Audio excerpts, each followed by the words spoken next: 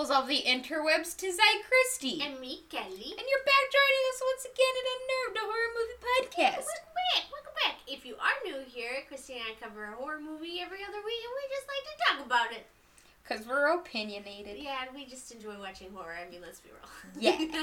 And we're going to continue our Psycho theme. Mm-hmm. Last time we covered Psycho from 1960. And this week we're covering my choice, which is American Psycho from 2000. Now, this one was also based on a book, which also was based on Psycho. So, you know, it just all kind of worked out. So, book of the same name, author Bret Easton Ellis. Okay.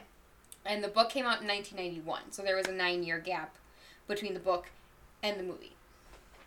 Yeah.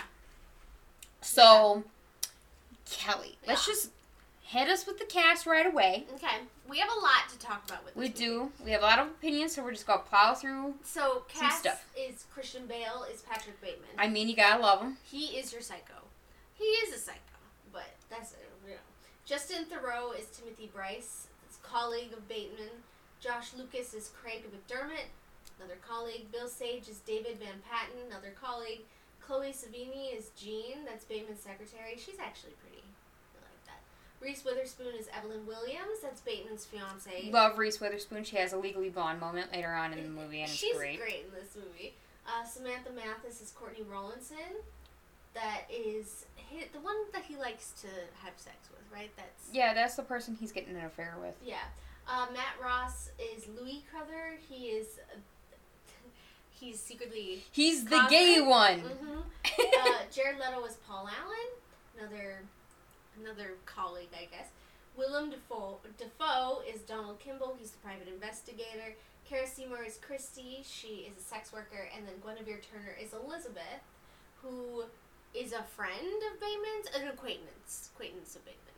So, we've seen quite a few of these names before. Yeah, and Jared Leto and, Willem Dafoe being the two that we've discussed on this podcast before. And it's directed by Mary Herron. I didn't read that right. My poor eyes. So we got actually quite a few, heavy hitter actors in this. Well, it has an all-star cast. Yeah. Yeah. It's cast well. It is cast well. I really can't hate on it for the casting. Do we want to talk about this from the get-go? Kelly, how about you just tell us how you feel? Can you tell I'm chomping at the bit? I mean, I understand you're going through a lot of emotions right now. Yeah. How does that make you feel? I find this movie extremely distasteful. Yes. Now, it's a hard thing. It doesn't hold up well within the 23 years it's been out. Now, my question is that the point? Yes. And, I get that. However, out of context, it does not age well. It's really terrible. Yes. It's not a fun movie to watch. I find parts of it still enjoyable. It's the kills. A scene or two. It's the kills. But there's not enough of them to make it a good movie. Everybody's going to be coming after Kelly for the hate.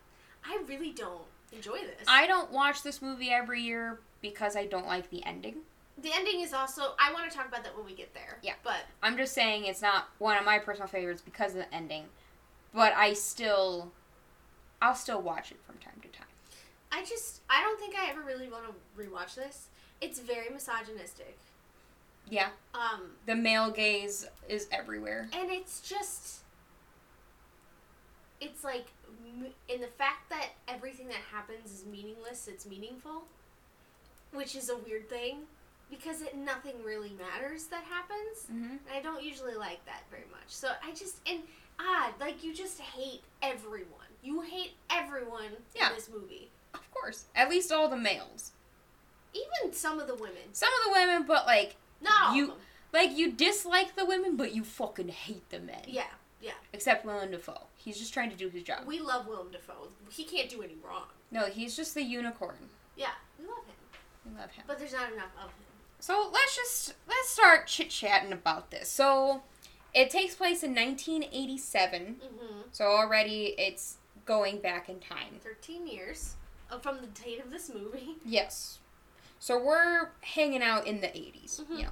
Patrick Bateman, which the last name Bateman is derived from Bates from Psycho. So, fun facts right out the gate, yo. He is a young, wealthy, investment banker type dude, in stocks and Wall Street. He's like that preppy private school college guy who went to Harvard and thinks because he went to Harvard he's the best shit ever. You know what this movie is? What? 80s Wolf of Wall Street with murder. Yeah, it really is. I think we even said that at one point when we were watching we got Wolf of Wall Street for the fact that they're heavy businessmen and they're doing all this debauchery. No. It fully is Wolf of Wall Street with murder. Yes. Less drugs, more murder. Yeah. Well, there's still a lot of drugs. Have you seen Wolf of Wall Street? It's been a while. He's so hopped up on drugs, he cannot drive. He thinks he drove normal. He totaled his car in that movie. Okay, yeah, then there are more drugs. There are more drugs in Wolf of Wall Street than in this movie. And this movie's in cocaine era. Yeah. And there is lots of cocaine in this movie. Oh, yeah, because it's the 80s. Yeah. But Stephen King would have been amped. But Patrick Bateman is,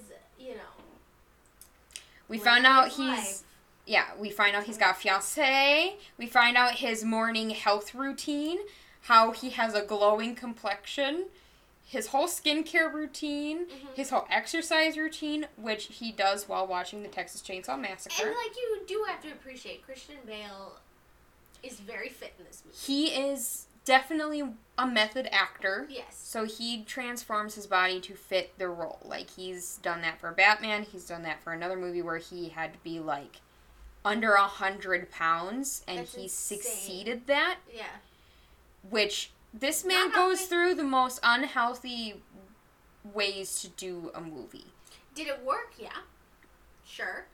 He has a whole monologue during this whole sequence of him being introduced to I will say I do like the monologue because it sets up a psychotic individual that's just I have my shit together, but did you know that I like my murder on this side? Yeah, a little bit, but I almost wish it was more cheeky than that. I wish it had gone into that tone. Instead, it's I don't have emotions. I feel greed.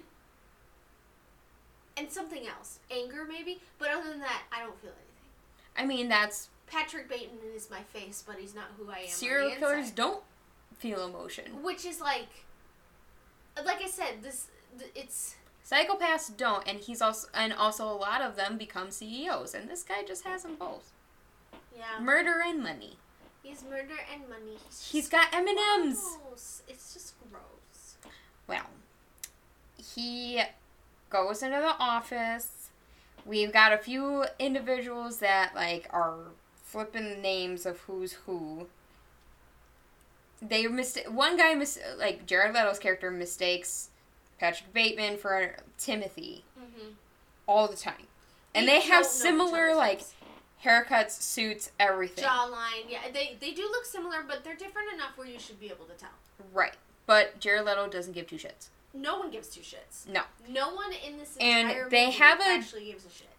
And they have a dick measuring contest with their business cards. It's fucking weird. Look at this. It's bone with elegant black and, Times New Roman font type shit. And, look at that. And then the next guy whips out his. And all of them say vice president. Which is weird. So, that's normal. Yeah, but, you have 6 vice presidents? They're just sucking each other's dicks. Obviously. Fine. So the next one, he's like, oh, this is eggshell white. And this has a different font. And then the next guy goes. And, this is, derailing Patrick to the point where he's like, gosh, look at that watermark. Yeah, he gets mad because he thinks he's top shit. And then he finds something that he likes about someone else's. Yes. That, it one-ups them. Yeah. And he gets mad that he keeps getting one-upped. Mm-hmm. He feels inferior in his tiny little man complex that he has. Yeah. And it's just... He gets angry. We also find out... Also, they all hate each other. There's no love here. We find out that the person that he's engaged to is also having an affair, and he's having an affair with this lady, and it's just... Everyone sucks. Everyone sucks. Yeah. We also let's see, after the dick measuring business card fiasco, he gets angry. Then Bateman, we have the first kill of the movie immediately, is the homeless man and his dog. He's mad about the business cards. He's got to take it out a little bit on somebody, I guess. Yeah, and he's, in his mind, he's like, oh, okay, actually acting out on these urges made me feel better. Mm-hmm. So, I'm going to start planning on doing this a little bit more professionally. He also kills a dog in this scene. Yeah, he curbs Tom's dog. But, if you go by the ending, he never killed the dog. Oh, we'll talk about it. Yeah. We just ruin everything, so you didn't know, and we're sorry. Mm-hmm. No, sorry, because you should know that we ruin everything. Yep. So making plans for a Christmas party. Yeah, he's got his fiancée. And his fiancée, and she's got a new pet. Yeah, it's a piggy. And he's adorable. He is very cute. Bateman hates it. Bateman hates her. He hates everybody. Yes. Name one thing that he likes in this movie that's not murder. Sex. That's true. Okay. Himself. Yeah. Okay. 1, 2, 3. There's 3 things. That's his top 3. Tennis shoes. Tennis shoes? Yeah, remember he runs out bare naked in tennis shoes. I don't know if he likes tennis shoes. I think he just needed something for his feet. He had tread. I cannot be sliding on this bitch's blood. I need some traction. He's sliding on these hoes and on these hoes. But anyway, they have this Christmas party and do their thing. And he is mad at Jared Leto. Yeah, Paul Allen is gotten reservations at a really, really high-end fancy restaurant that he can't seem to get into. Dorsia. Mm-hmm. And that's some top shit, I guess. Yeah, that he can call day of and get in. Mm-hmm. Which Bateman can't do that. And then that makes him mad because there's something that somebody has that he can't have. Yes. And we saw this happen because he tried to take his mistress to Dorsia, couldn't get in, got her fucking hammered. She was already on a lot of drugs. And then got her worse. I really do think he pushed it so that way she couldn't remember where they had gone because they didn't get into Dorsia, even though he promised that for her. Well, she passed out real hard. Yeah, she did. At the table. Yep. And she already did a bunch of drugs. So, just... She's unhappy. All she needed was probably some Advil and a little sleeping pill, and she was out. Mm-hmm. That's all that was needed. But, yeah, so he's mad about that. So, and Paul Allen is the one that is forgetting who Bateman is compared to another guy. Yeah. So, Bateman takes advantage of that. He's like, hey... how about you and I meet at this place? And it's it's better than Dorsia. Mm-hmm. I tell ya, it's it's the next best thing that's up and coming. Mm-hmm. And it's gross. And then he subsequently gets him really, really, really drunk. Oh yeah. Takes him back to the apartment to hang out. And hip to be squared, this is that scene. Mm-hmm. I love this scene. It's an iconic scene. It's probably the best scene in the entire movie. It is the best scene in the entire movie. It's something that everybody in the horror world knows, this scene. Mm-hmm. And he's got plastic all over his nice white, apartment. Mm-hmm. He has, a little rain slicker on. Yep. He grabs his axe, and he kills Paul Allen there. Yes. And easy cleanup because of all the plastic. Mm-hmm. He takes Paul Allen back to Paul Allen's apartment. Mm-hmm. And sets it up to make it look like Paul Allen went to Paris. Yes. No notice or anything, but changed the answering machine. Mm-hmm. Packed a suitcase with some of his stuff. Yeah. Yep. Made it look like he literally left. Mm-hmm. So, Paul Allen's missing. Yeah. And guess who's got to come and figure out what happened? Willem Dafoe. Willem Dafoe, because he's a nice investigator named Donald. Yeah.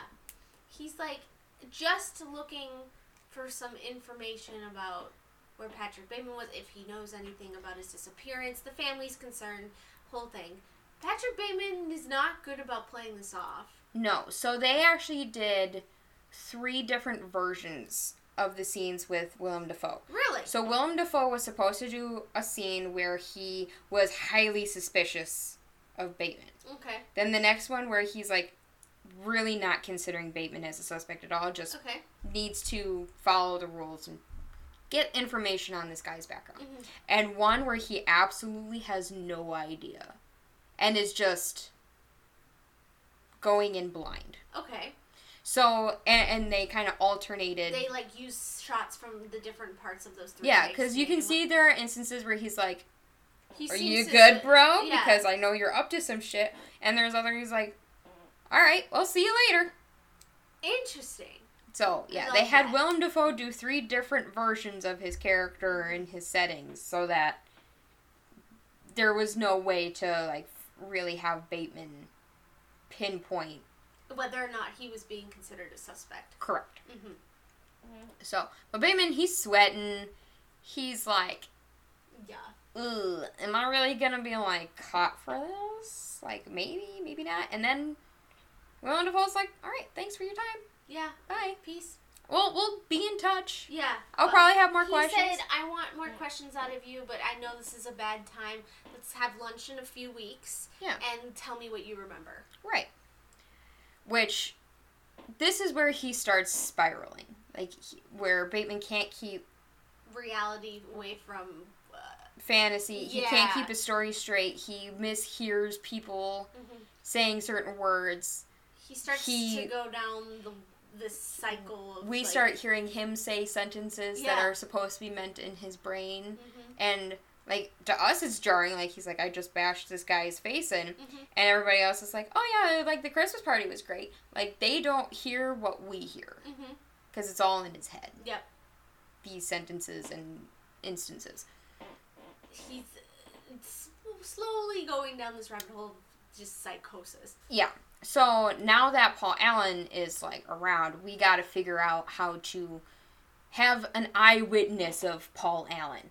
So, he invites 2 sex workers over, and he calls them Christy and Sabrina. Not their names. He's just like, those are your names today. Yeah. Over to Paul Allen's apartment, saying, I am Paul Allen. Remember my name. I'm Paul Allen. And he has a lot of sex with them. Okay, cool. Consensual, like, okay, cool. You're paying for it. It's fine until... And videotape? Okay, yeah, kind of weird. Okay, cool. And then he tortures them. Yeah. At least one of them. They both had markings on them. They both did, but one had it way worse. I think so. One was like, okay, that was uncomfy and that happened, but the other one I think had things done... Internally that caused her to just have a lot of medical issues. Yeah. And it was a metal coat hanger that he was using. Yes. So. It's fucking gross. It is, and it's not shown on screen, but it's all implied. And then it's confirmed from the sex worker later. Like I said, not shown. Yeah. So he is like, okay, so now if anybody's looking for Paul Allen, maybe they'll come forward and say, Paul Allen fucking tortured me. Yep. But they're sex workers. It's illegal to be a sex worker. Yeah, it is. In that time. It still is now, but, like, people kind of like, yeah, we understand. You gotta make a living. Just don't flaunt it. It's more accepted now. I mean, we have other ways, like, OnlyFans is a thing that's, it's kind I'm saying it's quote-unquote more acceptable now, quote-unquote. Because there's also not the stigma of, like, oh my gosh, you are unclean because you had sexy time. Yeah. 80s, far different. Yeah. You're looked down on no matter what you do. Everybody sees themselves as above you in any circumstance. Right.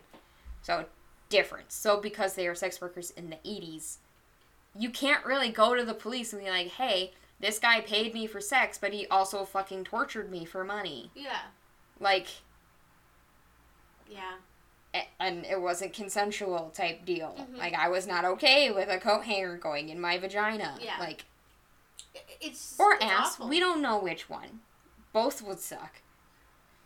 I don't want you to think about it. So, good old Patrick Bateman, he's like, okay. He goes out with the guys and everything like that. And the gay... Louis? Yes, Louis the gay one. he's like, I got a new business card too, guys. And he shows it, and it's fine. Yeah. Bateman isn't, like, mad about it. He's just, really irked. He's irked because, like, I think Louis interrupted guys' night. Yeah. Like, Louis not part of the 4 that were there having, like, out drinks, cocaine, and cigars. Yeah. Louis interrupted. Yeah. This situation. So he's not mad about the business card because the business card's not that great. And even all the other guys are like, oh, yeah, it's fine. No, he's mad that his time was getting interrupted. Mm-hmm. So he decides to follow him that he's going to go bathroom. Strangle him in the bathroom. But, he gets a little thrown off. Because Yeah. Louis is like, I want you too! Yeah. And he's like, I am unclean. I am unclean. Yeah, he washes his hands with the gloves he had on. Yeah, because his gloves are unclean. It's humorous because Louis completely misreads the situation. Oh, yeah. And then as Patrick Bateman is literally running out of this establishment, he's like, call me. Exactly. Love that. That's how you gotta stay, like, alive, I guess. Mm-hmm. Just be gay. God, in the 80s, that's such not a thing. No, it's not. It's definitely not a thing. Role reversal. The gay guy didn't, die. I kind of love that for him. We love that. And Pride Month. When Happy we're recording this, it's Pride Month still. Yep. So by the time this comes out, it'll be July. It'll be July. We recorded Psycho, we had Panera, and then we recorded this. We're trying to get a little ahead of the game now. We're busy because it's summertime. It's summertime. We playing volleyball, we playing Dungeons & Dragons because we nerds. Yeah, we hella nerds. Hella nerds. Anyways, yeah, he storms out of the restaurant. Yes. And then, there's a second interview. What? Yeah, so I'm pretty sure they go to lunch finally. Okay. And Bateman is not getting his story straight. No. He's not keeping his stuff together. He's all over not confirming with the inspector as to what is actually going on. And I think this is where, regardless of the take, you would be suspicious. Mm-hmm. This man is not getting it together. So, whatever. Okay, bye. And I'm pretty sure also then the secretary... Yeah, secretary goes over to his place first and reminds him of the lunch, right? interview the next day. Okay, yeah. So sorry we got those two scenes mixed up, but the secretary invites over for dinner. She is hanging in out love on the with him, so she says yes. I mean, hot boss, Okay. And she's kind of spilling her guts a little bit on the couch, talking to him while he's walking around behind her with a nail gun pointed at her head. Yeah, and there was a head in the freezer. Mm-hmm. There, and he's looking at duct tape and all this, and he gets distracted by a phone call that goes straight to the answering machine, and it's his fiance talking to him. He puts down the nail gun, and he's like, I think you should go. He actually saves her. It's like a moment of reality for him. Yeah. And she feels bad because she didn't realize he was still with Evelyn. Yes. So she's like, okay, this just kind of revealed everything about you.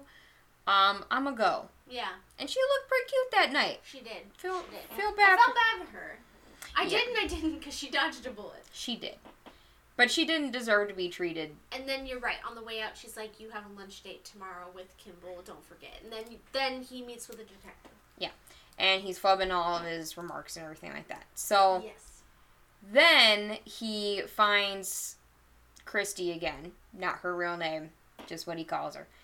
And coerces her into, getting back into the limo. No, at this point, we know she had a lot of, this is where she reveals, she's like, I'm not getting in that car. You did a lot of shit to me that I didn't like. He's like, you're right. Nothing like last time. I promise. And he offers money to talk. She gets the money. They have the conversation. She tries to leave again. He's like, nothing like last time. She's hurting for cash, so she accepts it again. I wish she would have listened to her gut. I wish so, too. But she goes back to Paul Allen's apartment, and we meet another actual acquaintance, a nice person, Elizabeth. And she's kind of drunk. Well, he also has put something in the wine, I think we saw. He put something in the wine, but she's already drunk. Yes, yeah. So she's not, like... She doesn't have her wits about her, even when she's then taking the drug. He offers, or basically mentions the idea of a three-way with her. Or, like, her having sex with another woman. She's like, no, absolutely not. And then we cut to her and Christy. And Christy didn't fully drink. No. She's aware of what's going on. She's like, this man did some fucked up shit to me before. I don't trust him. Not gonna drink what he gave me. She acts like she drank it, but she didn't. Okay. We had talked about that. We weren't sure. I fully don't think that she did because the second she found an opening, she bolted, leaves. And she could. Yeah. So she grabs her clothes, but as she's grabbing her clothes, Bateman is literally eating Elizabeth alive under the sheets. He got an artery, right? Yeah. Yeah. Like, there's blood everywhere. He's eating her. Yeah. And he pops out of the covers, which I kind of like that scene for a second for a psycho. And she's like, fuck my clothes. And she just starts running. She finds all the other corpses that he presumably did. She finds, like, Paul Allen. She finds other prostitutes, other people. There's a lot of dead bodies in this particular apartment. Yes. And this is Paul Allen's apartment. Yes. This is where he's like, okay, this is like my murder crib. Mm-hmm. Welcome to my crib. This is where I keep Paul Allen. Yep. This is where I keep Elizabeth. Mm-hmm. And so she's like, she makes it out. And she is running down the hall, and she's smart. She's trying to bang on all the doors, trying to get someone's attention. Yep. No one is coming out. Yeah. But Bateman runs naked. With his tennies and a chainsaw. Yeah. Chases her down the hall, and he stops at the stairwell, and she's going. Yeah, and it's a circular stairwell, so she's going on and loose. So he's timing it so that when she comes out of the spiral to be right in the center, he drops the chainsaw, and it lands on her when she leaves the It's gruesome. Is this your favorite death? I'd say this is my favorite death. It's more creepy. I mean, like, you Paul love Allen the is scene with Paul Allen, but the death itself, I think, is better with this one. Yeah. Yeah. So then it cuts to him doodling that in crayon at a restaurant with Reese Witherspoon trying to plan their wedding. Mm-hmm. And he's like, I don't think we should see each other anymore. And so she has her another Legally Blonde moment where she's getting fucking dumped by a misogynistic rich man at a nice restaurant. Yep. Like, this woman knows how to play getting dumped at a restaurant, let me tell you. And she makes a scene. Yeah, but like when he's like, I can't do this, he just gets up and leaves. She stops crying immediately. She's not all that hurt. She's not. This is not her Warner. No. So he goes on a fucking bender, and he's shooting people, janitors. The cars shooting towards cops. Mm-hmm. Like, you can tell that this is now fake. Yeah, I don't think this is real. Because no way does he shoot once at a car and it just blows up. It literally is very, it takes some time. Action thriller. Yes. And he's running through apartment buildings. He's shooting up janitors, receptionists. He tries to feed the ATM the cat. Yeah. He's nuts. Feed the cat. Okay. And then, so he makes it to work. Yeah. And he calls his lawyer. Yeah. He's like, hey, I don't remember how many I killed. It could have been 20 to 40 people. I've eaten some of them. I've done inexplainable things. Like, he's tested everything in the book. He's like, I've done everything. I've tested out every single serial killer motive. I've done everything. And I killed Paul Allen. And I killed Paul Allen and all of this. And no one stops him. No. So, in a state of hysteria, you know, he is back at his apartment for a little bit, but he goes back to work. Yeah. Like nothing happened. It's weird. He talks to his colleagues during lunch. Everything finds his lawyer. He's like, hey, did you get my phone call? He's like, oh yeah, that was a joke. Oh, don't forget, there's... While it's happening, Gene's looking at... I'm talking about he goes back to Paul Allen's apartment before he goes back to work. Because that's the last scene. So he goes back to Paul Allen's apartment and nothing is there. It's spotless. They're selling it. He has a weird confrontation with a woman there who asks some questions and is basically like, this man's suspicious. And then... Yeah. Then he goes to work. Yes. Hangs out with, hey, lawyer guy, did you get my phone call? Oh, yeah, that was a funny joke. Mm-hmm. And he doesn't even think it's Patrick Bateman. No. He does not realize that is Patrick. No. And while that's happening, Gene, the receptionist, finds his planner and all of the murders scribbled in throughout. Yes. Like the chainsaw, the axe. Yeah. All of the murders that he's committed are just doodles in his journal, in his planner. And he's like, that wasn't a joke. He's like, dude, I had dinner with Paul Allen the other night, and we were in Paris. Yeah. So now it's just evident that it was all in his brain. It was all imaginary. Potentially. I have a different take, but that's okay. I think some of them are real. I think the homeless man was real. For sure the homeless man was real, I'm pretty sure. And that just kind of spiraled. But at the same time... We had a few moments where he was saying things that only we heard in conversation before that. Yes, he was. He was already psychotic. So, everything is may or may not potential kill. It's left up to interpretation, and it's meant to be. Yeah. So, yeah, but that's... And then it has some, like, Ronald Reagan, and then basically he said, this confession has meant nothing. And it's, like, the end of the movie. So what do you think? What is your take on the ending? I don't think any of it is real. I think he is seriously just... wackadoo? He's lost all reason. I think he was already losing his reason because he wasn't acting on his instincts. Mm-hmm. So he fantasized that he was, and his psyche broke. Okay. And could not... handle everything in between. No. He couldn't handle the thought of actually doing it and the repercussions it would handle on his life. Okay. But it so felt good to him, thinking that he was doing it. Because there's... I mean, yeah, the chainsaw is great and all. But, like, nobody coming out and investigate... Like, nobody was fucking home in a high-end apartment building. A lot of people mind their own business. That's, like, actually a thing, though. I know, but, like, not one person? It is... Not one person peek out? It's also... It's, like, I don't know. I know. I'm just saying a lot of it I don't think is real.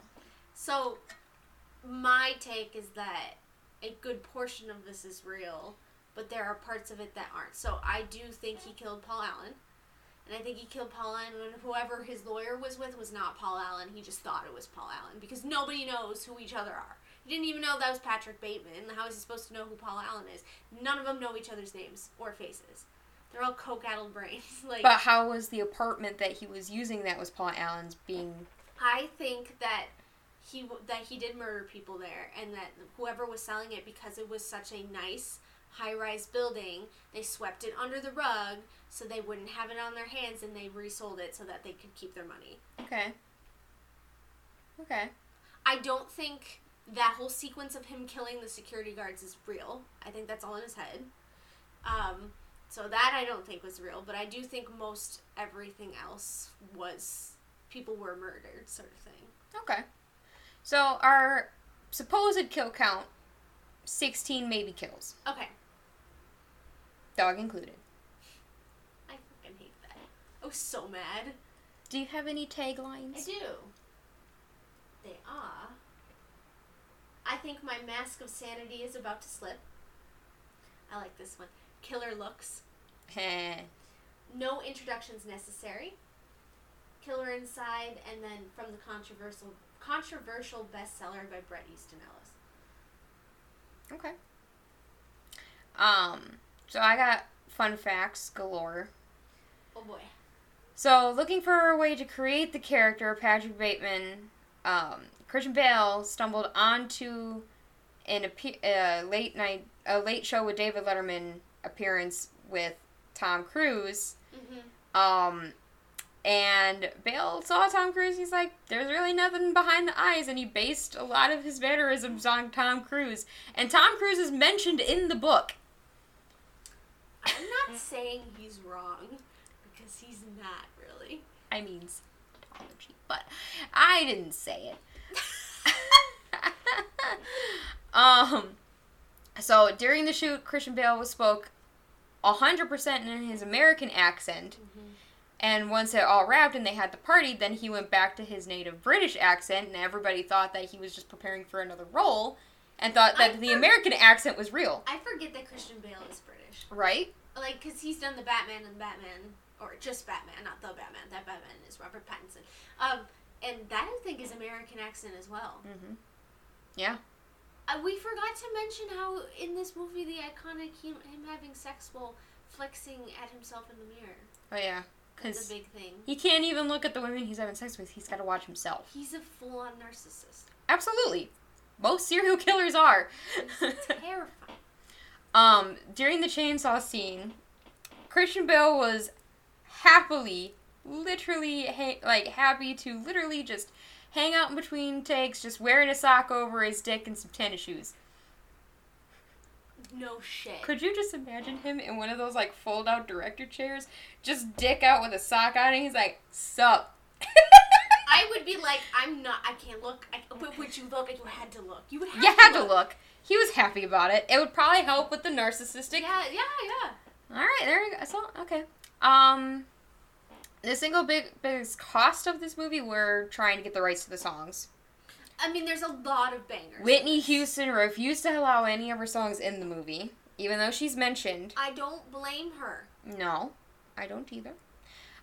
There is a sign at the end, during the closing scene, that says, "This is not an exit." Those are the final words of the novel. Okay. A majority of the dialogue is word for word from the book. Interesting, okay. So I guess it mirrors the book pretty heavily. The head that appears in the refrigerator is actually the actress sticking her head through the refrigerator shelf. I love that. Christian Bale was warned by many people that this would be career suicide to lead in this role, but it ended up doing the opposite and skyrocketed his career into more lead roles and out of supporting roles. Which is how he managed to get, like, Batman and got into the Terminator franchise. So, like... Is he good in this? Yes. I just don't like I think it's the writing for you. Yes. It's the writing. Mm-hmm. And, like, the concept. Not so much the concept, but, like, yeah. I know exactly what you're talking about. The vibe. Yeah. The vibe is all wrong. You don't vibe. No. So, the whoosh sound during the, like, cards was just a slowed down sound effect from a sword being drawn out of the sheath. Oh! So every time they would open up... they played cards in one scene, yep. Yep. It's the business card. Oh, every time they opened it, it was a slow motion... Okay, I kind of love that. Sword unsheathing. Business cards. Yes. The three-way sex scene with two prostitutes. Yeah. They were... to prepare for that... Christian Bale and the director had watched a lot of X-rated tapes, and in order to, like, convey to the actresses the, like, positions, he just drew stick figures for the actresses. Oh my to, like, God. be like, this is what we're going to do. Instead of, like, making them watch it, he's like, we're going to do, like, doggy style. So he would do the stick figure and do the doggy. I still don't understand how that even worked, that threesome even worked in certain positions. It could work if you're, like, strong enough. You need some upper body strength.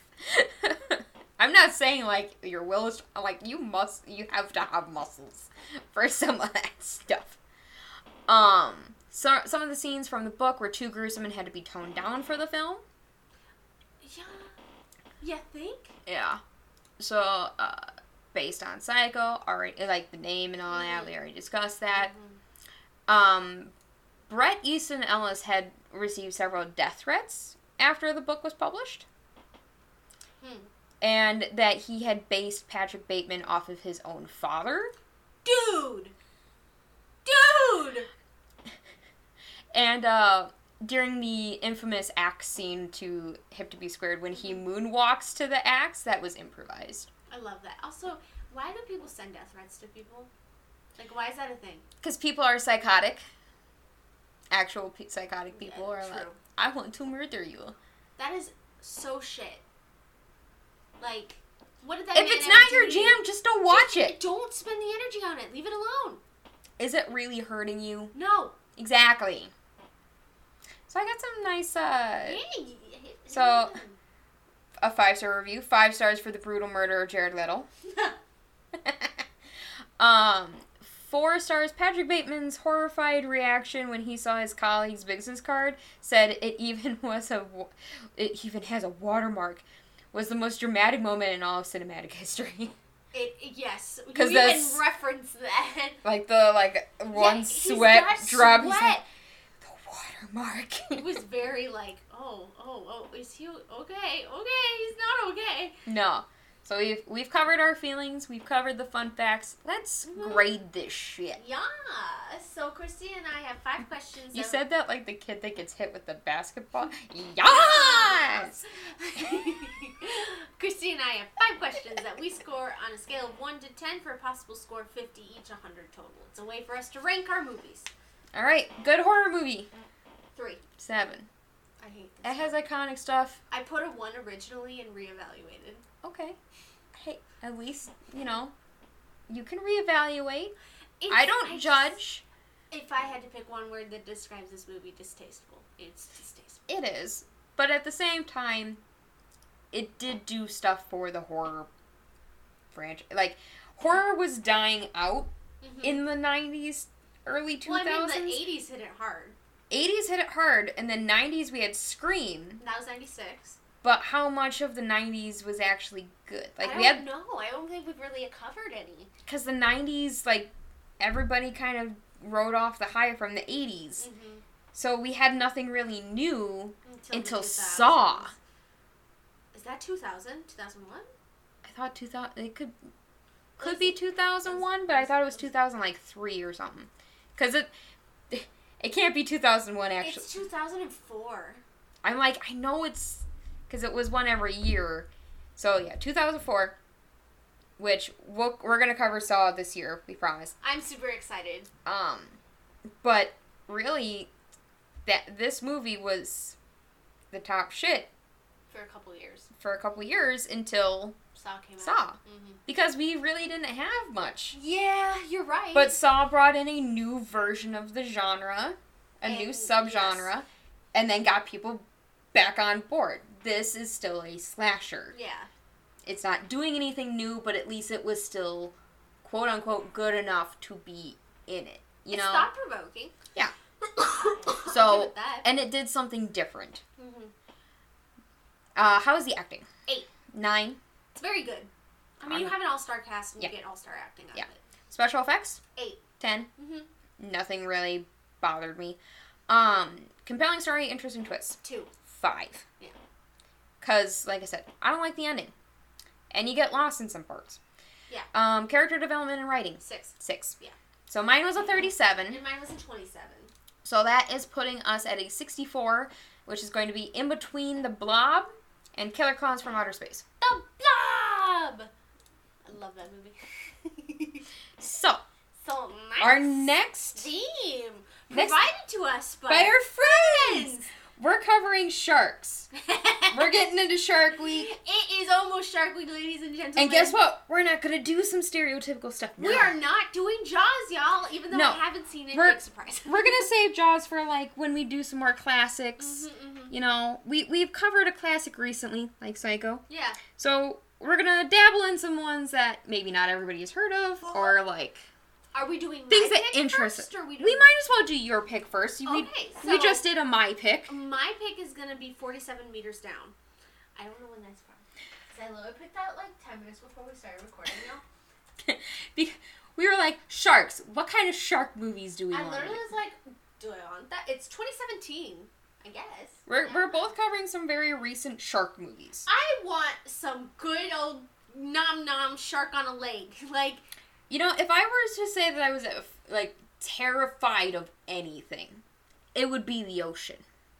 That is fair, because the ocean is terrifying. Exactly. And we're coming off of the Titanic submersible right now. That was not planned, y'all. I think we chose this theme before that shit happened. Yeah. So, just saying, if we're gonna cover anything that actually, like... makes me and be like, uncomfortable? Nah, thanks. It's when we're deep in the ocean. Well, it's so... I sent Bobby, yeah, the boyfriend, yeah, a clip of a person getting ready to snorkel off of a boat, went face down, and then was like, nope, and backed the fuck up right as a shark was coming, and was like, hey! I was like, this is why we don't do the ocean! You can be chicken nugget for sharks. He has big mouth. Girl, you skinny bitch. Yeah. You gonna get one, you fun size. Are you scared of swimming in the ocean? I'll stay on the beach. You're scared of swimming in the ocean? If we're in a really deep area of the ocean where I have no idea what's going to be underneath me and I cannot see the bottom, no thanks. I've swam over a shipwreck. Would that scare you? No. Okay, because you can still see it. If I can see the bottom and I have awareness of my surroundings, I'm fine. I mean, I couldn't see the bottom, but I could see the ship. That's fine. I knew that's it was fine. Connected to if the I bottom. can see something below me, that's fine. Okay. It's the idea of going leagues under the ocean that terrifies me. You cannot because pay me to go into a submarine. It's darkness. Oh. It's the darkness and not knowing what creepy crawly thing is going on my face. Mine is you are in something underneath that's enclosed and you can't get out. I'd be fine in a submarine. I don't think I could do it. It's too claustrophobic for me. I'm fine with any claustrophobic stuff. It's just the idea of me by myself swimming. Like you're talking like free, like diving kind of sort of thing. Yeah, if I'm in the ocean and I cannot outswim what can eat me, no. I don't have the upper body strength to try. Same. I have noodle arms. So do I. It's okay. I got this flabby flap. No, stop! I have flabby flap. Look at that! It's fine! Look it's at just being normal! Look at that! Gravity's doing this! Christy's upset because she has an arm. I have a little flab on my arm. You don't! This one's fine. It's You're just, fine! it's the right arm. The right arm that... I'm surprised you're right-handed. Jiggle. Well, this one I was flexing a lot during the tattoo. So... Christy's strong from tattoo. I'm so strong. I'm a strong girl. There is a lot of fear associated with the ocean. We just don't know shit about the ocean. Exactly. Also, after the Titanic submersible, I forgot about how scary the ocean can be just via like pressure and depth and. Again, that kind of shit's fine. I just do not put me alone in the dark ocean where I know I can't outswim. I can't outswim a shark. Can't outswim a shark. I can't do it. I'm not gonna. I'd just die. I'd be like, well, I hope he doesn't want me today. I hope I am not a snack. Most days I want to be a snack. Not today. Not for shark. I don't want to be a shark. I don't want to be a potato for a shark. I don't taste good, I'm sure. I've got too many Bath & Body Works lotions on my skin. At this point, I am walking around. I'm half Bath & Body Works. half chocolate, like, honestly. Chocolate's not good for sharks. You'll die if you eat me. Oh my god, he will get sick. He will get so sick. I had Chucky Muffy. I did too. That's so good. It's really good. Anyways, so that's my rant about the ocean. We'll talk more about the ocean. And I didn't used to have like that kind of fear. But as I'm getting older, if I were to, the idea of that, no. In high school, if I was given the chance to be in a cage around sharks, I probably would have done it. Oh my gosh. Me thinking about that now? No. I'm risk averse. I was kind of like fearless mindset in high school. You also get a little bit of that. Me now, I'm getting too old. You have the nothing can kill me mentality when you're 16. Yeah, and I'm almost 30, so I'm like, mortality. No, I'm good. Like, you can't. Skydiving is one of those things I don't think I could ever do. You can't get me out of the plane. That's the problem. I never really thought about skydiving. I know people that have, so. I'd be willing to if, like, a group of people were, but, like, it's not, like, on my bucket list. I will poop myself in the plane. I'm fine being on the ground. Stinky me. There's stuff on the ground for me to do. I don't need to be up there doing stuff. I'm very good at never doing that. I can just jump off into a pool. Look at me. I jumped. I don't even like going off of diving boards, Christy. I'm not a strong swimmer. I should mention that. Are you scared of heights or the swimming aspect? The heights. Okay. And how much it hurts when you go into the water, because sometimes you don't go in the water like you're supposed to. See, my brother always enjoyed the belly flop. What? So, he would always have just red torso. Yeah, that hurts. And even with the red torso, he'd keep doing it. That tracks. Because it's my brother. But dude, that's weird. No, I'm not a good swimmer. So I actually have a really tough time in open water that I can't stand in because I can't swim. And you're short, so you really can't go far. I like pools. I like the pool. I like the shallow end of the pool and hot tubs. I like to sit in my carrot stew and just be a warm little potato. Christy and I have talked about this before. I'm not an outdoorsy individual. No.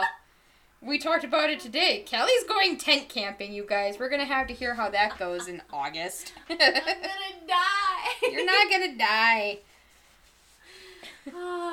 There's no sharks in the woods. You're fine. There's bears. The bears are fine. The bears are fine. You'll be fine. I'd rather hold hands with a raccoon. Okay. There's a raccoon cafe in Japan. We're going. Yeah. I'm sorry. Whenever we finally go to Japan. You know, whenever I can afford the ticket. Matt and I looked up ticket prices to Japan. Holy crap. Nick, if you started listening to this, because he's my friend out in Japan, my boyfriend are coming and just staying with you for like a week. It's expensive, like a round trip. It's more the flight that's expensive. Matt and I were like, well, if there's ever a time to do first class, it'd be Japan. And then we looked that up. That's like so much money. It was like $15,000 a person. No, ma'am. What the heck? Maybe if I won the lottery. Is that a straight shot, or would there be layovers on the way? That'd be a pretty shot of Chicago, I think. Maybe. I can't. We were looking at this when we were in Aruba, so. Anyways, that's our spiel. That's our side conversation. Sorry. I mean, I went off on that tangent too. Water was relevant. Water was relevant. If you like our artwork as much as we do. Yeah, go check out my sister Danny at Danny Draws Dragons over on Instagram and listen to our episode about Annihilation where she guest hosts with us. And if you want to, join in the conversation, let us know what movies we should cover, any themes you want us to cover, let us know how we're doing. We have a Facebook group at Unnerved, a horror movie podcast, and on Twitter at ANNerve. You can DM us on Twitter because it's a lot easier than tagging us. We will see the DM, and it's just easier for us to sort what you guys send us. And if you want to see any spooky things that I'm doing, because haunt season's around the corner, and my makeup routine is starting to get, pick up again, you can follow me on Instagram at Lilith_Hilltopple. All the good stuff that we just mentioned is going to be in the description below. Yeah. Anything else that we need to cover? Plug? I need sleep. I don't sleep either. It's hot. It's been toasty. But anyways, we'll see you guys in 2 weeks for our shark theme. 47 meters down. Bye.